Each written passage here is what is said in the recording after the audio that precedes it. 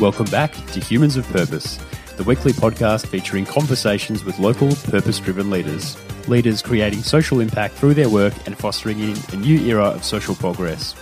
We want you to listen, connect and grow with us. Learn more at humansofpurpose.com. One of the things I think happened that were confusing to a lot of participants is these models were mixed up. You know, was this hey, we're all in it together, we're sharing, we're participants in a shared project, or is this just a tit-for-tat culture where you find who you want to do sort of reciprocal deals with? Or is this a kind of marketplace where people are hawking their wares for prices? Those are the insightful words of Julian Waters-Lynch. Jules is a lecturer at RMIT University in Innovation, Entrepreneurship and Organisational Design. We connected many years ago, probably in a co-working space of some sort, when Jules was running Type Human and I was running Purposeful. Jules appeared recently on the podcast to present some of his amazing work on studying startup innovation in Victoria alongside Judy Anderson, CEO of Startup Victoria. So I highly recommend you check that one out too for some further background on Jules. I invited Jules to come on the show as I was fascinated by the anthropological and academic lens through which he views the world and explains much of what is happening in entrepreneurship locally today. He brings a very different perspective and has previously been a jazz musician, which I think is pretty awesome too. Before we get started, I want to give a quick shout out to our Patreon family, of which Jules is a member, as is last week's guest, Levi. So a big thanks to those two champions for being on the show and for seeing its value and supporting its continued production. Thank you also to Sue, Tanvir, Sally, McCartan, Stuart, Joel, Misha Times2, Bonnie, Olivia, Linton, Joe, B and Will for your kind support. This amazing group helps me to shape the direction of the podcast through their ideas, advice, guest referrals and ongoing feedback. If you want to support the growth and future sustainability of Humans of Purpose, I encourage you to join our Patreon community. To support us, just hit the link in our show notes or head to patreon.com/humansofpurpose. Jules and I recorded this one about 2 weeks ago remotely via Zoom. We talked a lot about the place of co-working in society, how COVID may reshape how we work and live, and also a lot about human behaviour. I really enjoyed my conversation with Jules and I hope you enjoy it as much as I did. Mine too, so we'll kick off. Well, Jules, terrific to have you here. It's good to catch up, albeit remotely. Jules, you are a lecturer in innovation, entrepreneurship and organisational design at RMIT. Welcome back. Great to be here. Yeah, albeit remotely. But we did catch up before. You've been in my house. You've sampled my fine whiskey in better days when social distance was not such a point of concern. Man, I was worried about this podcast because I don't have whiskey here. I was planning, when we talked about it, I thought I'll have to get some whiskey delivered. I don't know how you've been going with all this. We've been actually healthier. I can imagine it going either way, right? You either just... Absolutely. Absolutely, it could go either way. I know people who have been smashing whiskey and other beverages because when I do a catch-up Zoom with them, there's always whiskey in the screen. And I actually came across a funny study. It wasn't funny, but it was a study today saying that the wealthier suburbs have drastically increased their alcohol consumption, something like 186% over the past 4 weeks, whereas the lower socioeconomic suburbs that are struggling a bit more have dropped their consumption a few percent. Man, that's interesting. I mean, we'll get into it when we talk about it, but there's also, you see this divide with working from home that, you know, once the income's over 100,000 per annum, you've got knowledge workers, it's just much easier for them to do this. Under, not so much. So, but yeah, we've been, in a positive sense, drinking less, but I kind of miss it right now. It's not a podcast with Mike without whiskey. Well said. Jules, I'd love you to talk a bit, do a bit of an introduction to yourself and your journey to where we are today and where you are today in your role. There's the obvious COVID overlays to get through and sort of chat about how you're going in your role currently. And also I'd like to really chat about some of your work with space, co-working and how that would be impacted by something like this and what the future holds. But maybe to start off with just an intro into your journey and how you found yourself in this role. Yeah, sure. So as you kindly said, I'm currently a lecturer in entrepreneurship and innovation and org design at RMIT. How to get here? Well, to become an academic, you do a PhD. About 2012, I think I started my PhD. And, before that, I'd worked as a musician. I'd studied, so I was kind of the sequence went economics. Sorry, my cat's just sitting on my keyboard. I'm getting it all here. You're right. It went study economics, philosophy, interested in climate change, get like a lot of people in their early 20s, not quite sure about what I wanted to do, thinking somehow working as a jazz musician would be a good answer to that. So I did that for a number of years, and then ended up graduating with an international studies degree, and worked more in social entrepreneurship in Melbourne. So I used to work for the Foundation for Young Australians. Quarter life crisis, which we can talk about later, but several years later, in my early 30s, I found myself sitting in a co-working space going, well, what this is interesting. This was right at the beginning of that movement, at least in Melbourne. And I guess at that time I was thinking a lot about what people wanted out of work, what technology meant in terms of changing how we organise and where we do work. And I guess I had this background of thinking in the arts, as a musician, you're at home a lot, you're practicing a lot. And the time you actually perform is fairly small compared to what you got to do. And it's very self-driven. You have to be disciplined and self-managed.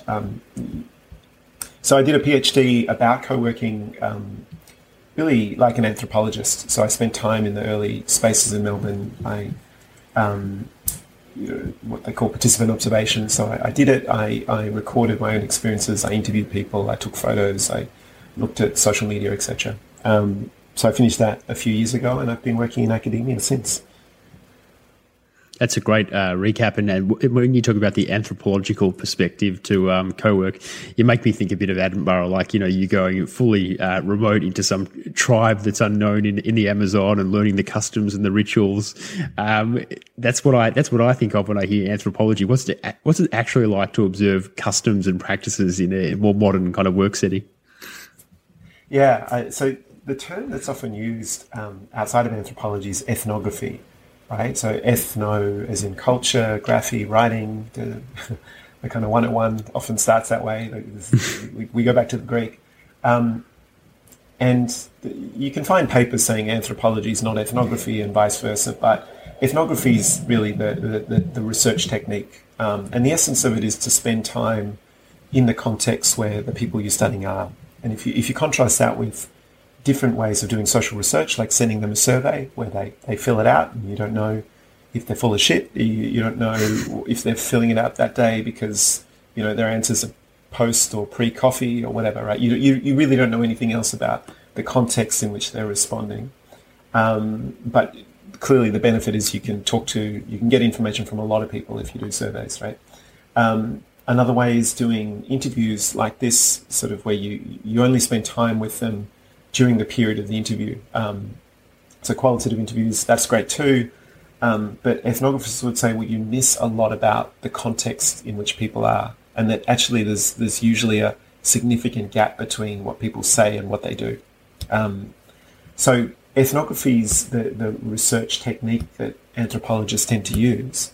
But it travelled, in the 20th century, it travelled outside of the discipline of anthropology to sociology and then into business, It's a bit avant-garde still within management, but it's a great way to understand what the hell people are doing at work, right? Is to actually sit there and watch them and try and work out why these weird rituals that you have in the workplace exist.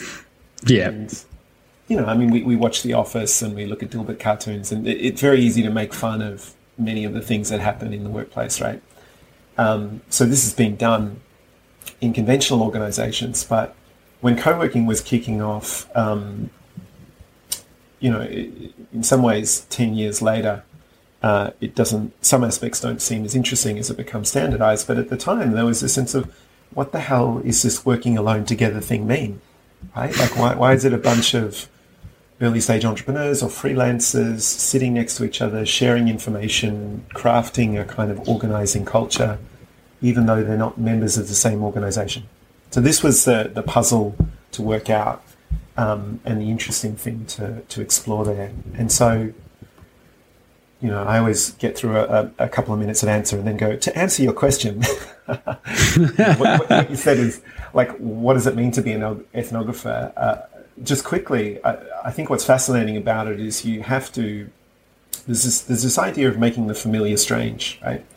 This kind of an old trope in ethnography, and you have to develop a sort of sensitivity to practices that other people might overlook. I mean, that's the art of it, the things that are just the way we do things around here for members of a culture.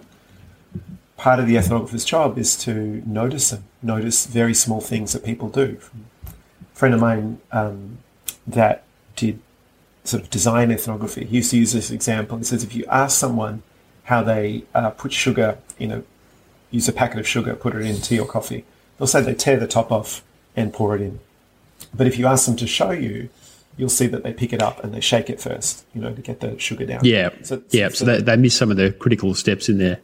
Yeah, and I mean, it's just a cute way of illustrating this gap between what people say in an interview context and what they actually do in practice, right? That's one of my favourite, I suppose, ironies or tricky parts of research, because we tend to do a lot of research today by survey.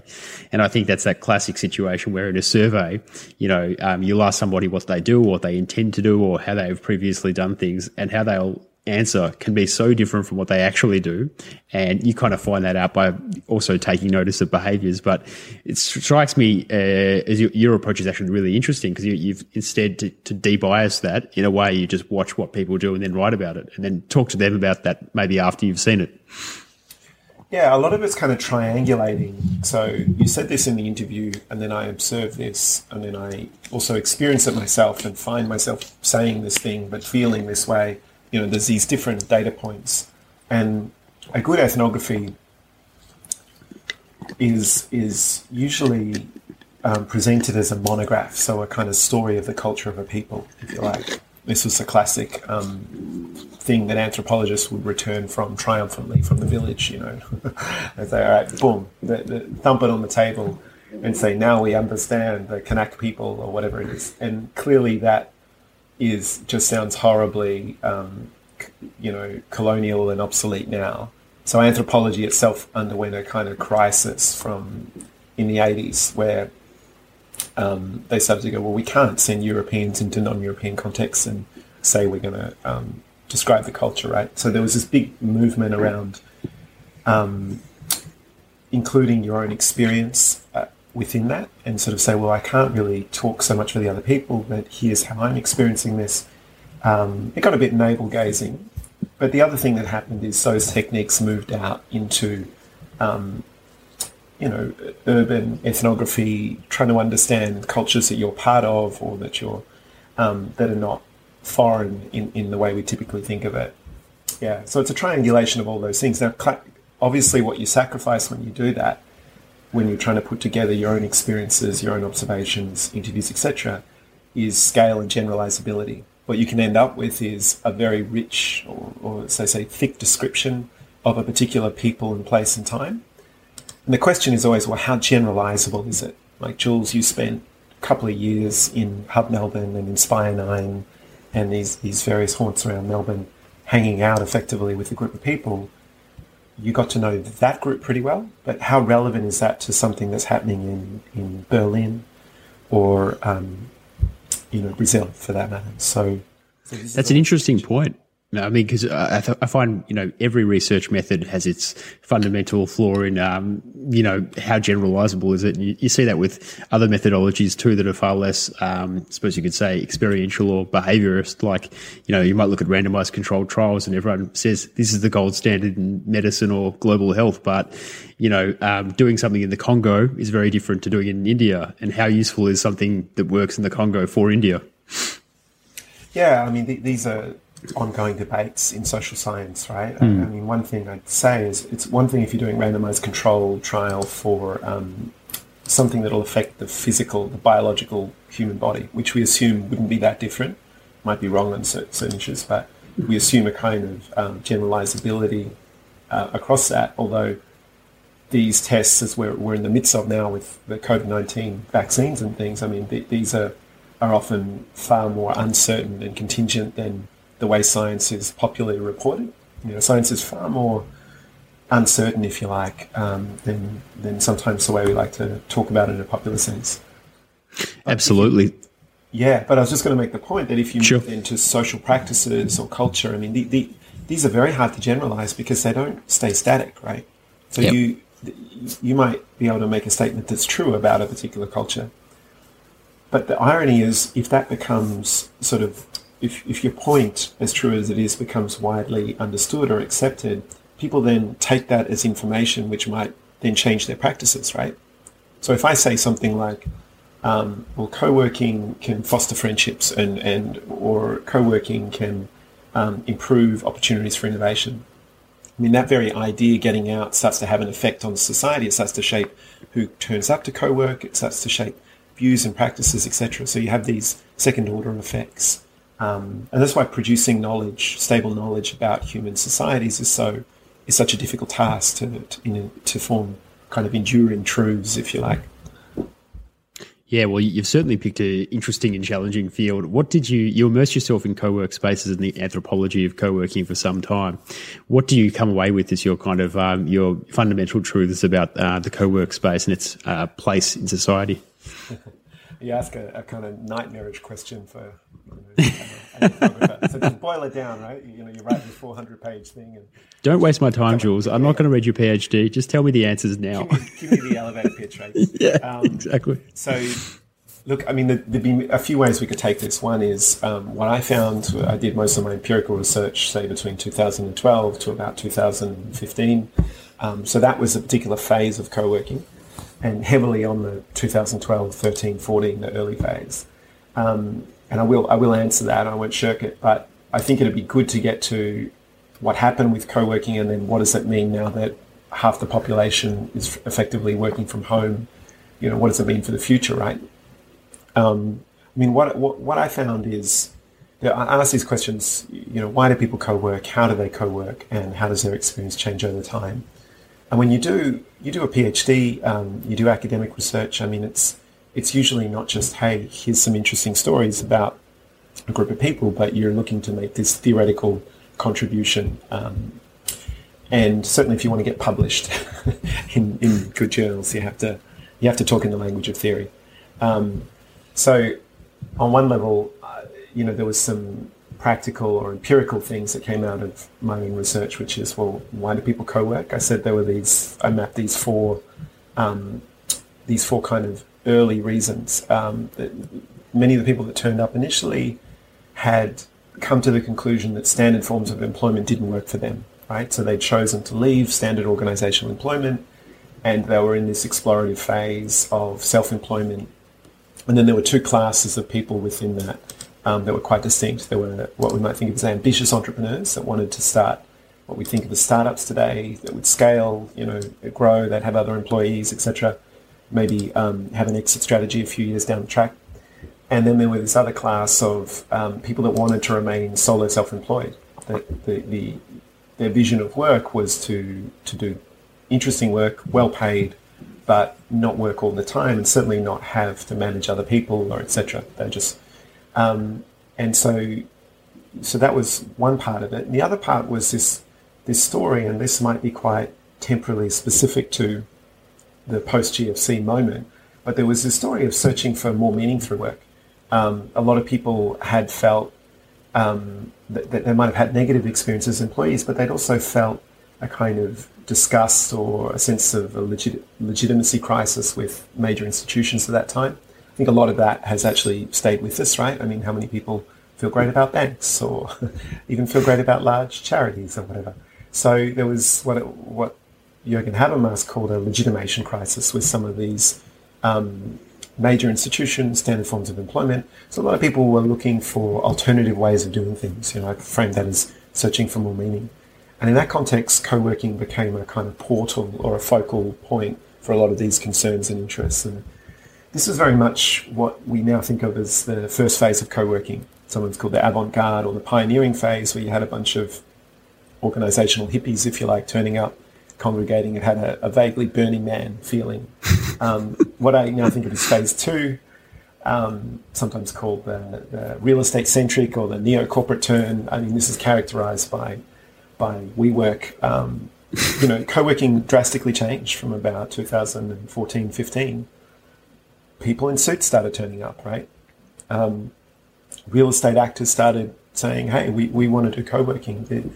Often, admittedly, they call it flexible real estate or whatever. WeWork's skyrocketing valuation started to turn heads.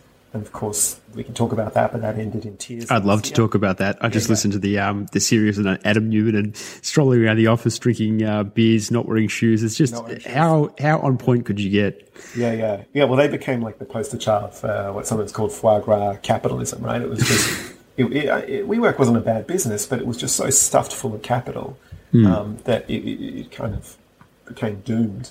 But I think, getting back to these three phases, there's certainly this real estate-centric kind of neo-corporate phase where, ironically, it really recapitulated a lot of the service office industry, right? Private offices, you got corporate players, a different customer started turning up, and a lot of those pioneering people actually became alienated from it. They stopped going, they found their own spaces, etc. And one paper I like that came out last year talks about this third wave of co-working. These are guys in Italy called Alessandro Gandini and Alberto Cosu, and they talk about this resilient phase of co-working that they see in rural places or the more cooperative forms. And in many ways, it looks quite similar to that early phase. More emphasis on social interaction, collaborative dynamics, etc. Often a greater link to the local economy or community.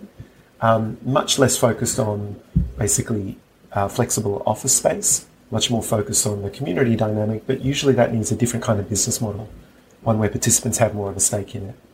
So it's kind of an empirical story like that of these three phases that I think maps to my own observations. And then if we wanted to get nerdy and theoretical, what I argued was, when people come together like this, when they're working around each other, but they're not members of the same organization, they produce what I called an immaterial commons. So that's a shared pool of information, but also affect and emotion, right? Like what in the Marbo, it's a vibe, right? To quote a famous Australian film, right? So we produce a vibe together, and that's you can think of that as a kind of resource, yeah? And now it's a very subtle resource, albeit, but atmospheres themselves are a form of, they affect how we work, they affect how we relate to each other. Is that kind of like culture, or creating a culture? You could call it that. I mean, both these terms are notoriously a little nebulous. Sometimes culture, I think of as a more, like a higher altitude concept, right? Like we talk about, the culture of Australia, the culture maybe of Melbourne, the culture of an organisation, but we don't normally talk about the culture of a room. Maybe you could. But a word like this room has a vibe, or this room there's an atmosphere here. But just to call you out on that for a sec, didn't you think that kind of a big part of what WeWork coined as their value proposition was this obsession with mission and kind of vibe and, putting things like kombucha taps everywhere and, having this kind of organic setup? It seems like they tried very hard to create that vibe in almost a culture way that underpinned WeWork. Well, they certainly did. I mean, I think they started off quite genuinely. Their first business, from memory, so you listened to the We Crashed podcast episodes, right? Yep. Yeah, very much fun. Definitely endorse them, right? And some good Scott Galloway quotes on that, Yoga Babble and all the rest, right? So, I mean, my sense is they started quite genuinely. They had, I think their first business had a sustainability focus or office focus, and what they tried to do was scale that vibe very quickly, in a way. This is 101 of the startup playbook, right? How do you scale this thing fast? I mean, I guess the conclusion I come to is trying to scale community. It's a very difficult concept. You tend to destroy the very thing, the very good. Just like if you try to introduce, I don't know, money between friendship or romantic partnership. Yeah. There's certain things you can do to something that's valuable that actually diminishes it, right? So yeah, WeWork were trying to do that. They were trying to do it by sticking kombucha and beer. But look, I've got friends that are former employees at WeWork, and they say, look, I didn't think we were really a co-working space after the first few years. We were a real estate player. And I think many of the most interesting things about them, I mean, it's easy to laugh at them now, and they make good. I mean, the Adam Newman excesses make for good popcorn kind of listening, and it seems ridiculous also now given the current economic climate. But they actually were doing some interesting things around vertical integration in the real estate industry. They were trying to develop a model where they could build these things very quickly. But I saw that as drifting quite far from the sort of social and cultural dimension of co-working that I was much more interested in. 100%. And that's what I was going to say, is that it seems like your focus was far more on the kind of the social underpinnings of how a organism like that kind of evolves. And that's like quite interesting, and I find the anthropological perspective very interesting. I find that kind of shift from cultural spaces to corporate spaces to be like that kind of defining moment where maybe a lot of the nice things that we all wanted from co-work spaces kind of fades away a little bit. Yeah, I mean, that's what I became fascinated with, and this sort of interaction between, I guess, informal social connections. So when we think of friendship or associates, friends, community with the market dynamics, and you throw kind of real estate in the mix here, and you get a kind of heady combination, right? So one of the dimensions the aspect I became fascinated with initially was, this thing seemed to work because people would turn up and contribute their own labour to it. Now, labour, what I mean by that, I mean emotional labour through support and being friendly, informational resources. The thing that interested me was this interaction between the social and the market. So when I say social, I mean, friendships, etc., informal interactions, and then paying for these services, right? So the notion of paying for community services always, I think for a lot of people, makes them a little uneasy, whereas the notion of paying for real estate is just a much clearer transaction aspect. And I think I was saying before, full disclosure, my cat, I think, just sat on my computer and undid the cord again. I'm really happy that you gave full disclosure on that. I think people, the people deserve to know. People need to know, right? These are coming at you transparently, keeping it real. That's why if we sounded a little discombobulated on this, that's why. So I was just saying before my damn cat Loki, the god of mischief, sat on my Zoom cord or whatever, that what I became interested in the early days was this thing seemed to work. This thing seemed to work in the sense they created a vibe around these places because people turned up and participated.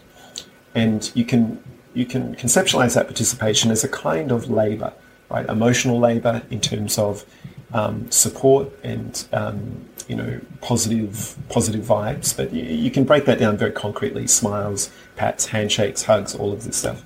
It doesn't have to be this amorphous kind of hippie vibe thing.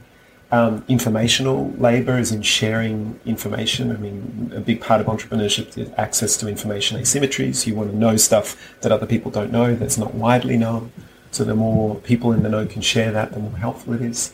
And yet, asking for that kind of labor, I mean, people were also paying customers as well as contributors. And this sort of dynamic, like you try and monetize Wikipedia, or you try and sell off your community garden, like it's always an uneasy form, right? Where you're asking for a kind of mutual participation, and then also for people to pay on that. More importantly, I mean, I think you can manage that in itself if people are paying members of something. But if you then try and commodify that resource itself that's built by other people, this tends to piss people off. It tends to make them not want to contribute those kind of voluntary resources and move to a more transactional mode. I think when you and I spoke once, probably off audio over whiskey, I went through an old anthropological idea on 4 modes of social relations.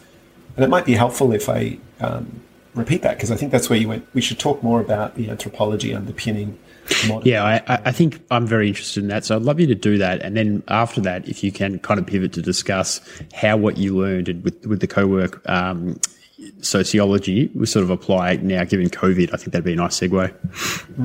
Yeah. take a second to think of an answer for that because, like me, just like everybody else, no one quite knows what's going to happen here. But we don't. But I guess all we can do is discuss and speculate. And I also would love to know how you're going in the midst of all of this because you're used to being a lecturer at RMIT. You presumably love being with your students and your colleagues. How are you handling it being at home? Well, I can answer that briefly first and then come back to it because I think the future of what tertiary education looks like is also a super interesting one in this context. I mean, they're getting slammed and they're some of them much more than others. In a nutshell, we're great. I mean, we're living our best pandemic ever. You know, we're very lucky. I don't want to be flippant, but clearly I wish it weren't happening. You know, we're very sympathetic towards people that have been affected negatively, but for my family, I mean, working from home like this it suits me. But also, I think just the forced simplification of life. What's that book? Frugal Hedonism, The Art of Frugal Hedonism. You ever see that one? I haven't, but I'll definitely pick up a copy now. All right. Yeah. Well, there was a couple sort of in Brunswick, Melbourne, that wrote this book, and it's saying, look, so much of the premise is pretty simple. You know, we can easily get into a feed the beast cycle with contemporary life, right? Like you need to earn X amount of dollars because you spend X amount of dollars because, at least in my work when I was working as a consultant, you kind of have to spend money to make money. There's this flywheel that you get on. And massively cutting the number of meetings and coffees and all of that and just boiling life down to this simple thing where I don't even leave my house to get a friggin' takeaway coffee, let alone meet people in cafes. Just to sort of exercise, food, you know, work, reading, time with my daughter.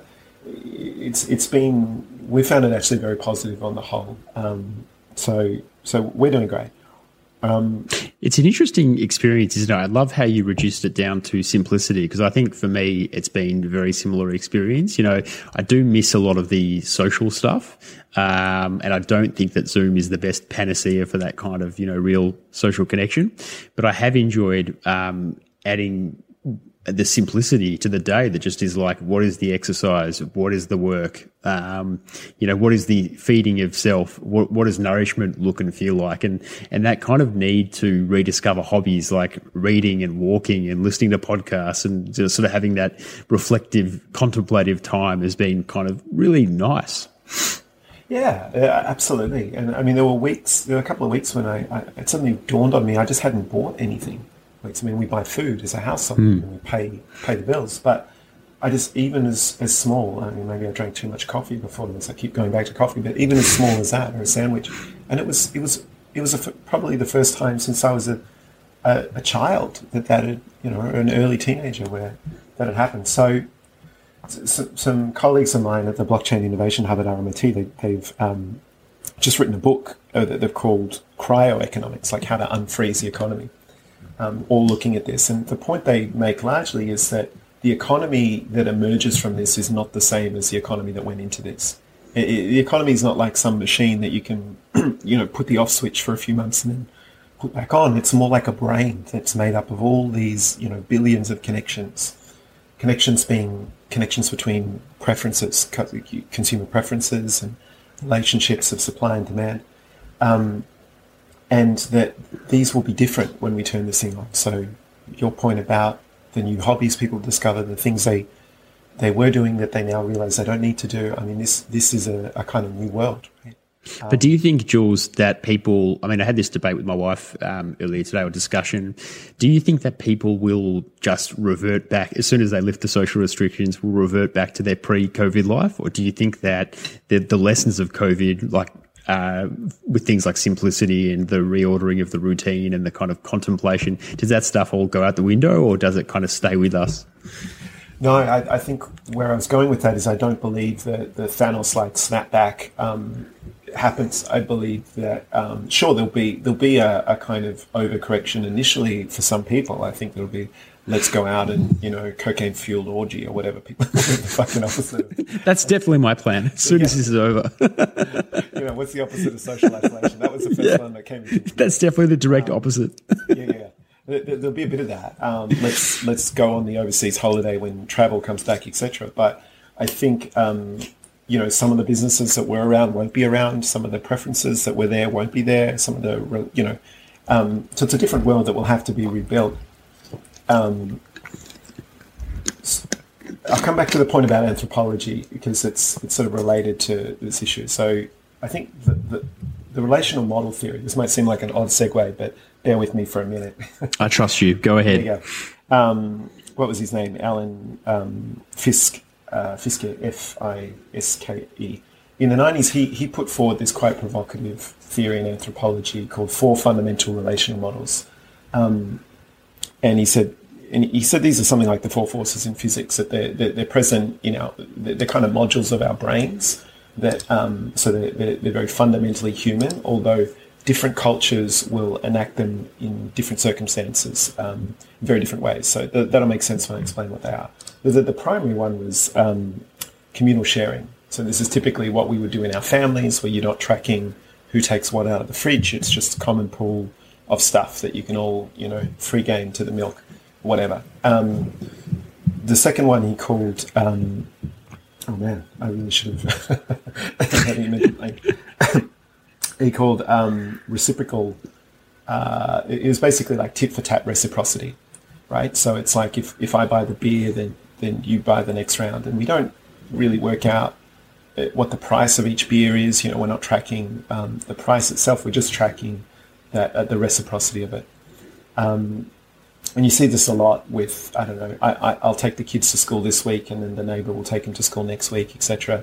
Or and I see this a lot in the world of work, where people do information exchanges.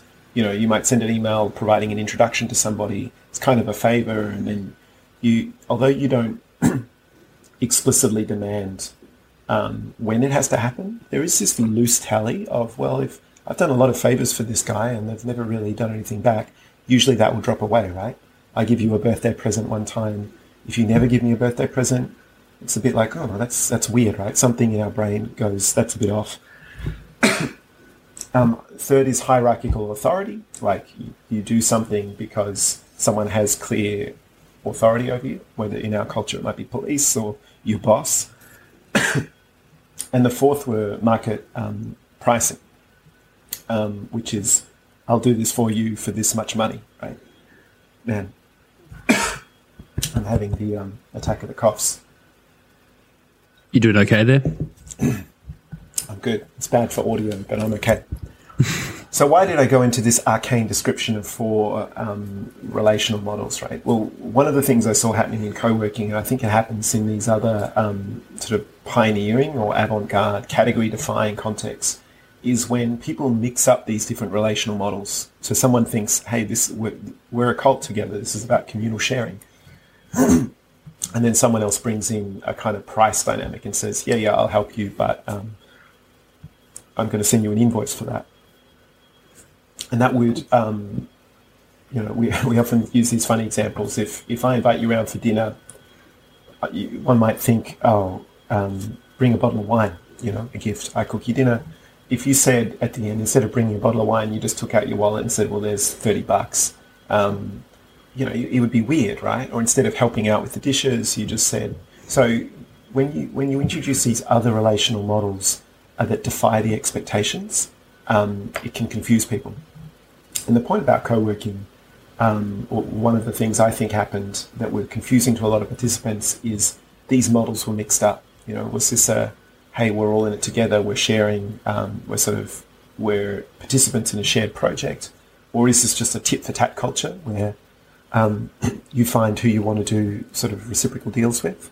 Or is this a kind of marketplace where people are hawking their wares for prices?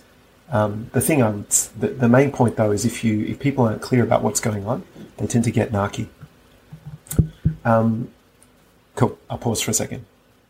Yeah, no, that's all good. So that's really an interesting description. I never thought of things that way, but maybe that might explain some of the expectation performance gaps that people were experiencing in co-work spaces for quite some time.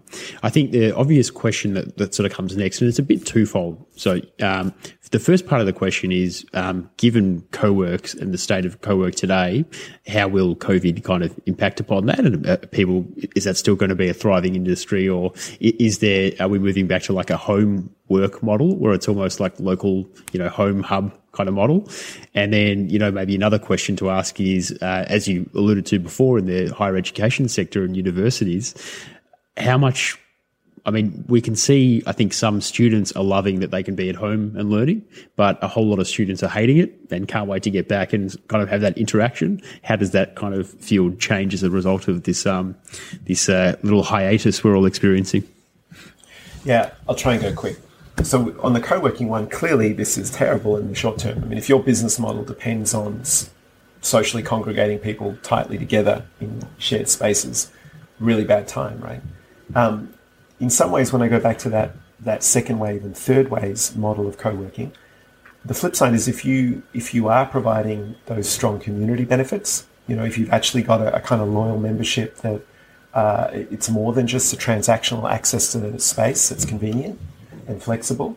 I think they're some of the ones that will come out of this surviving. I've seen a few co-working spaces rapidly pivot to this model where the shared information aspects, the shared affective resources in the form of support and encouragement for each other, they suddenly become super important. Ironically, this is where co-working began. It didn't begin, look at the early co-working spaces, they weren't trendy real estate plays because no one had any money. They were like, makeshift, do-it-yourself renovated warehouses, but they were strong in vibe, strong in social support.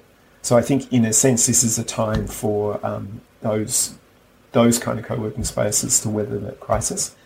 At the same time, we are going to come back. We are going to start spending time around each other. I think potentially there's a long-term play that this is highly beneficial for co-working in the following sense. We've run the greatest work-from-home experiment ever conducted, right?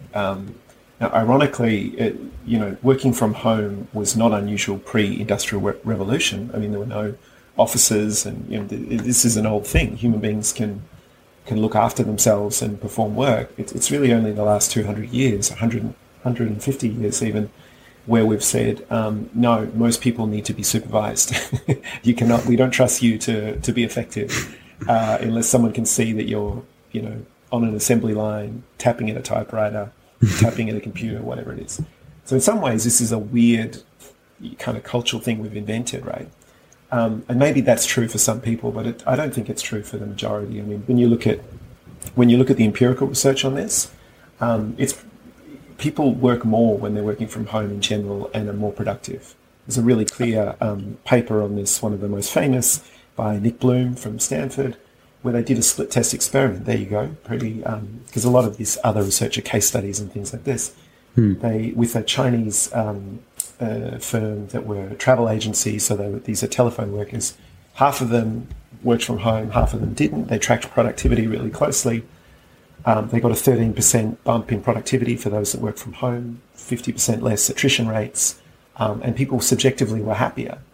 And Jules, do you think that's because people felt this overwhelming expectation that they've been given the right to work from home, so they have to overperform to sort of, in a way, like meet that trust level that's been given? Because personally, I think that's what's going on. I think that's a big part of it. One of the clear things that makes people happy at work is perceived sense of autonomy.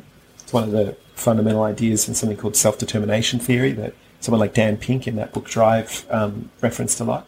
So yes, nothing pisses off most people more like having someone feel like someone's interfering in your shit, right?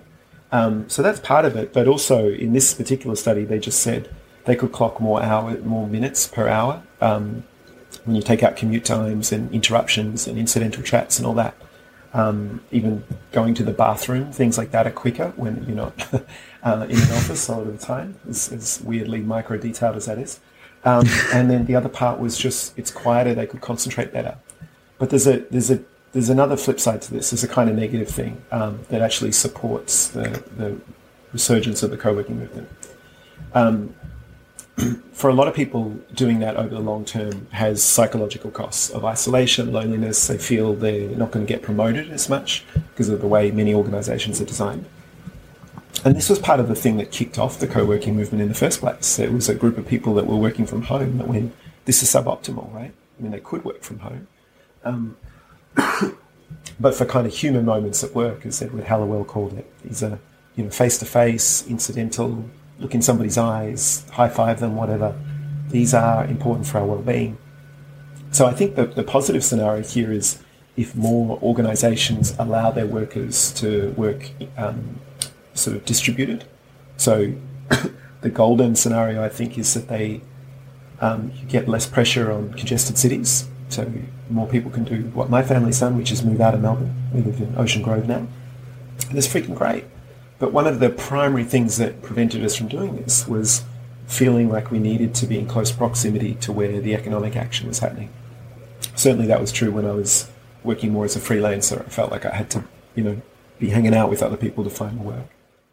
Jules, could it be the case that maybe people shift to a mixed model where they are, doing a couple of days on site and a couple of days from home, and maybe that sort of is a nice happy medium?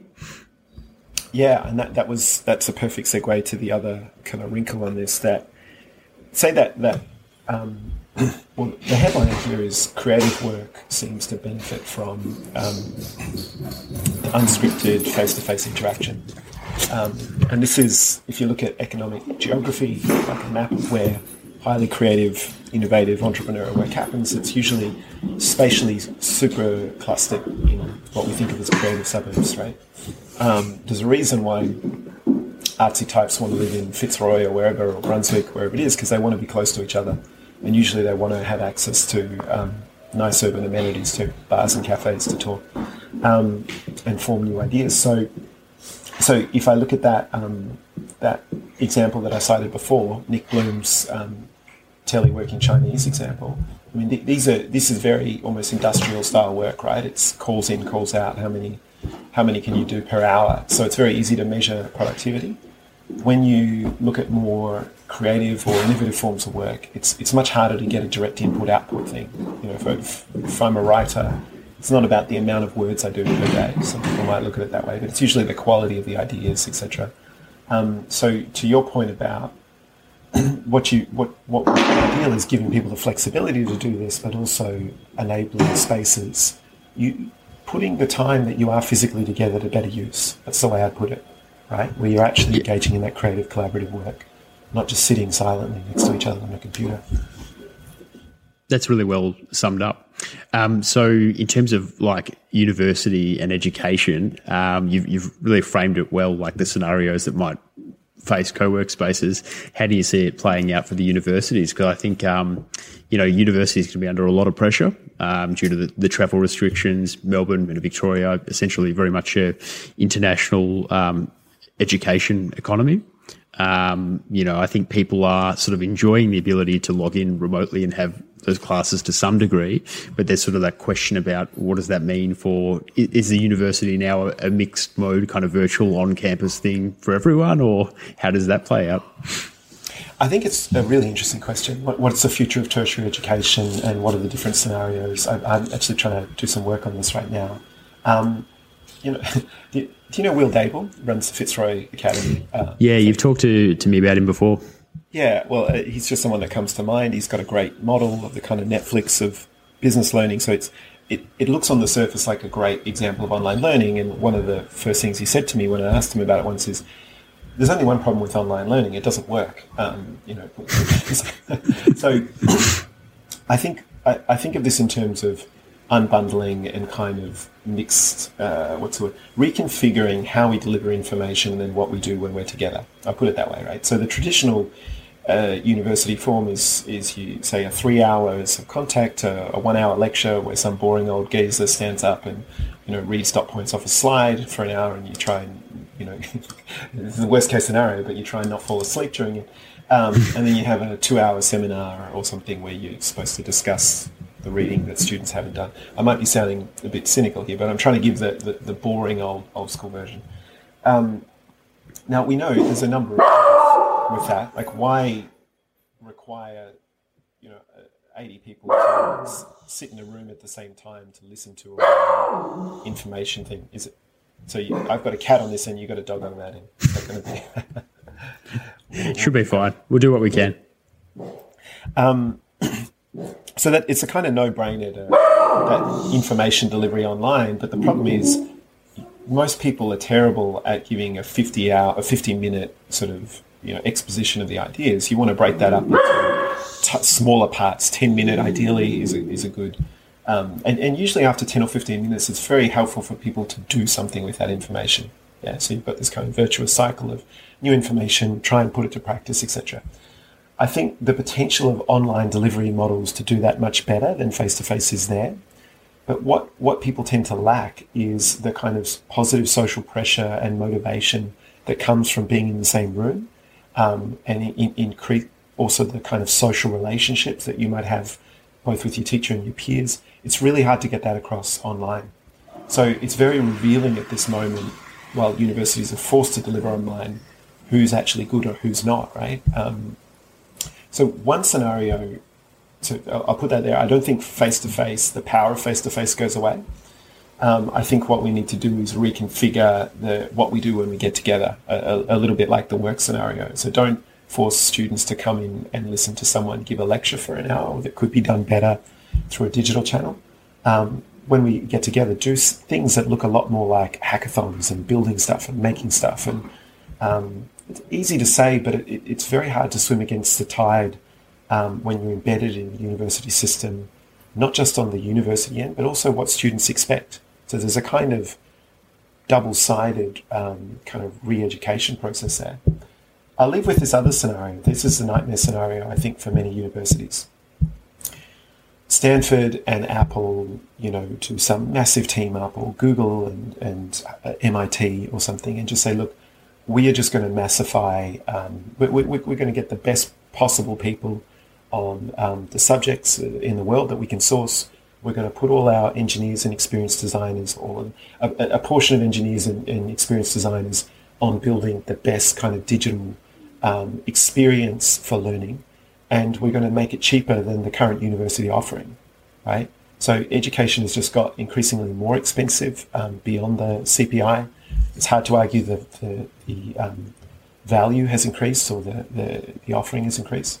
So I think there is a very disruptable scenario there. This is, full disclosure, this is someone like Scott Galloway is promoting this idea a lot. I think that would be the nightmare scenario for a lot of mid-tier institutions, because how can they compete with that? So that's sort of the corporatization of education taken to the nth degree model, is it? In some ways, I mean, I guess it's the digitization, or it's just like we've seen, say, Apple and Amazon suddenly jump into entertainment, but having a Netflix-like offering, they had a lot of money. They can buy companies, they can buy talent, but they didn't necessarily have core competency in media companies. That's a very, very solid point. Jules, we might just have to wrap up. Where can people contact you if they want to learn more about your work and connect? Yeah, Twitter or LinkedIn's probably the easiest. I'm always open to having chats. Mate, I miss having a whiskey with you, I must say, but this has been pretty good also. Good to have a chat. Whiskey would be better, but I think the next time I should interview you about your background with purposeful work, because we didn't even get to talk about that. And I totally agree, and we're going to definitely book in a time to do that, because I'm keen to reveal all of the host of myself on the show as interviewed by Jules. So if you think you can crack the code and open me up, I'm willing to be your victim. I'd love to. I'm sure your listeners would enjoy that too. Mate, thanks so much for being here, and I'll just stop on the recording. Yeah. See you, mate. Bye, everyone. If you enjoyed this episode, make sure you hit the subscribe button in your podcast player or the link in today's episode notes. Why not share the podcast with your networks? After all, 62% of our subscribers come from word-of-mouth recommendations and social shares. You could also leave us a 5-star review and some kind words in the iTunes store. If you love what we do each week and want to support the show, you should join our growing community of Patreon supporters or consider becoming a show sponsor. To learn more about all of that, just head to humansofpurpose.com.